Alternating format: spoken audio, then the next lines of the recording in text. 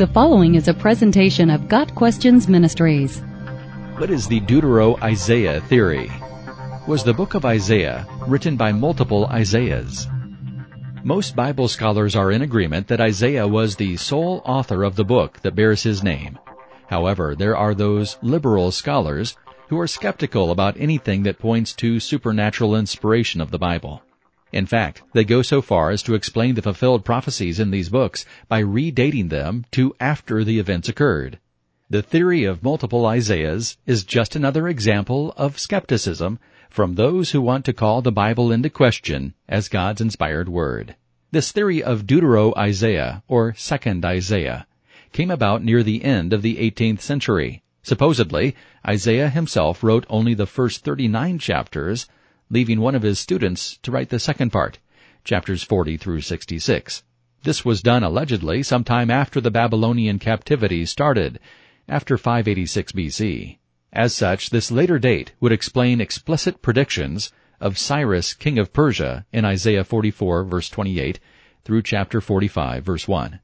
The Deutero-Isaiah theory claims Isaiah chapters 40 through 55 contain no personal details of the prophet Isaiah as compared to Isaiah 1 through 39. The first section tells of numerous stories of Isaiah, especially his dealings with kings and others in Jerusalem. The theory goes on to say that the style and language of Isaiah 40 through 55 seem to be quite different from the earlier chapters. What is so interesting about this argument is that it is also promulgated by the authors who support one author for the book. One contention is that specific references to Cyrus began with the experiences of the exiles in Babylon. This last argument is supposedly the strongest. It claims the second part of Isaiah was written later, because only a later date can explain the accuracy of the prophecy. Again, most reputable Bible scholars reject the Deutero-Isaiah theory. Their conclusions include the similarity of writing styles in both sections, the consistent use of the same words throughout, and the familiarity of the author with Palestine, but not Babylon. Furthermore, Jewish tradition uniformly ascribes the entire book to Isaiah. The Dead Sea Scrolls contain a complete scroll of Isaiah, dated from the 2nd century BC. The book is one unit, with the end of chapter 39 and the beginning of chapter 40 in one continuous column of text. This demonstrates that the scribes who copied this scroll never doubted the singular unity of the book. Neither did the New Testament authors, nor the early church, as quotations from both sections are attributed only to Isaiah. The book of Isaiah contains extensive and precise prophecies about the coming of the Messiah, as well as the life and crucifixion of Christ.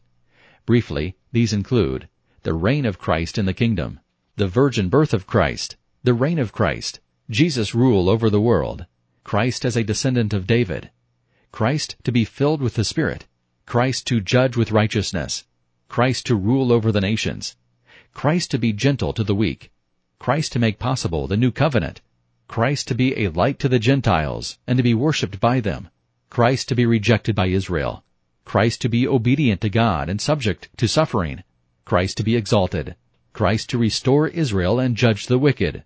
Messianic prophecy is strong and important evidence for Jesus' claims to be God.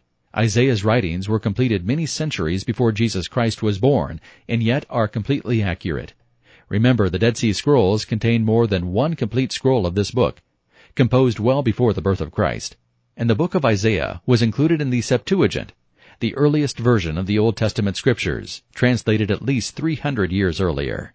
But by far the strongest evidence that proves the unity of the book of Isaiah is that Jesus himself quoted from both the beginning and the end of the book, attributing all of it to Isaiah. Jesus quoting from Isaiah 29 verse 13, "Isaiah was right when he prophesied about you hypocrites. As it is written, these people honor me with their lips, but their hearts are far from me. They worship me in vain. Their teachings are but rules taught by men." Mark 7 verses 6 and 7.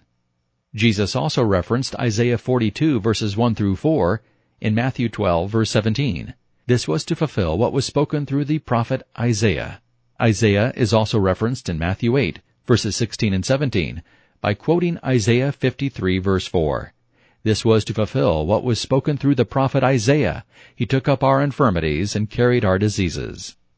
Aside from the passages quoted by Jesus, several other New Testament verses refer to the prophet Isaiah as being the sole author. Matthew 3 verse 3 and Luke 3 verse 4 quote Isaiah 40 verse 3, for example.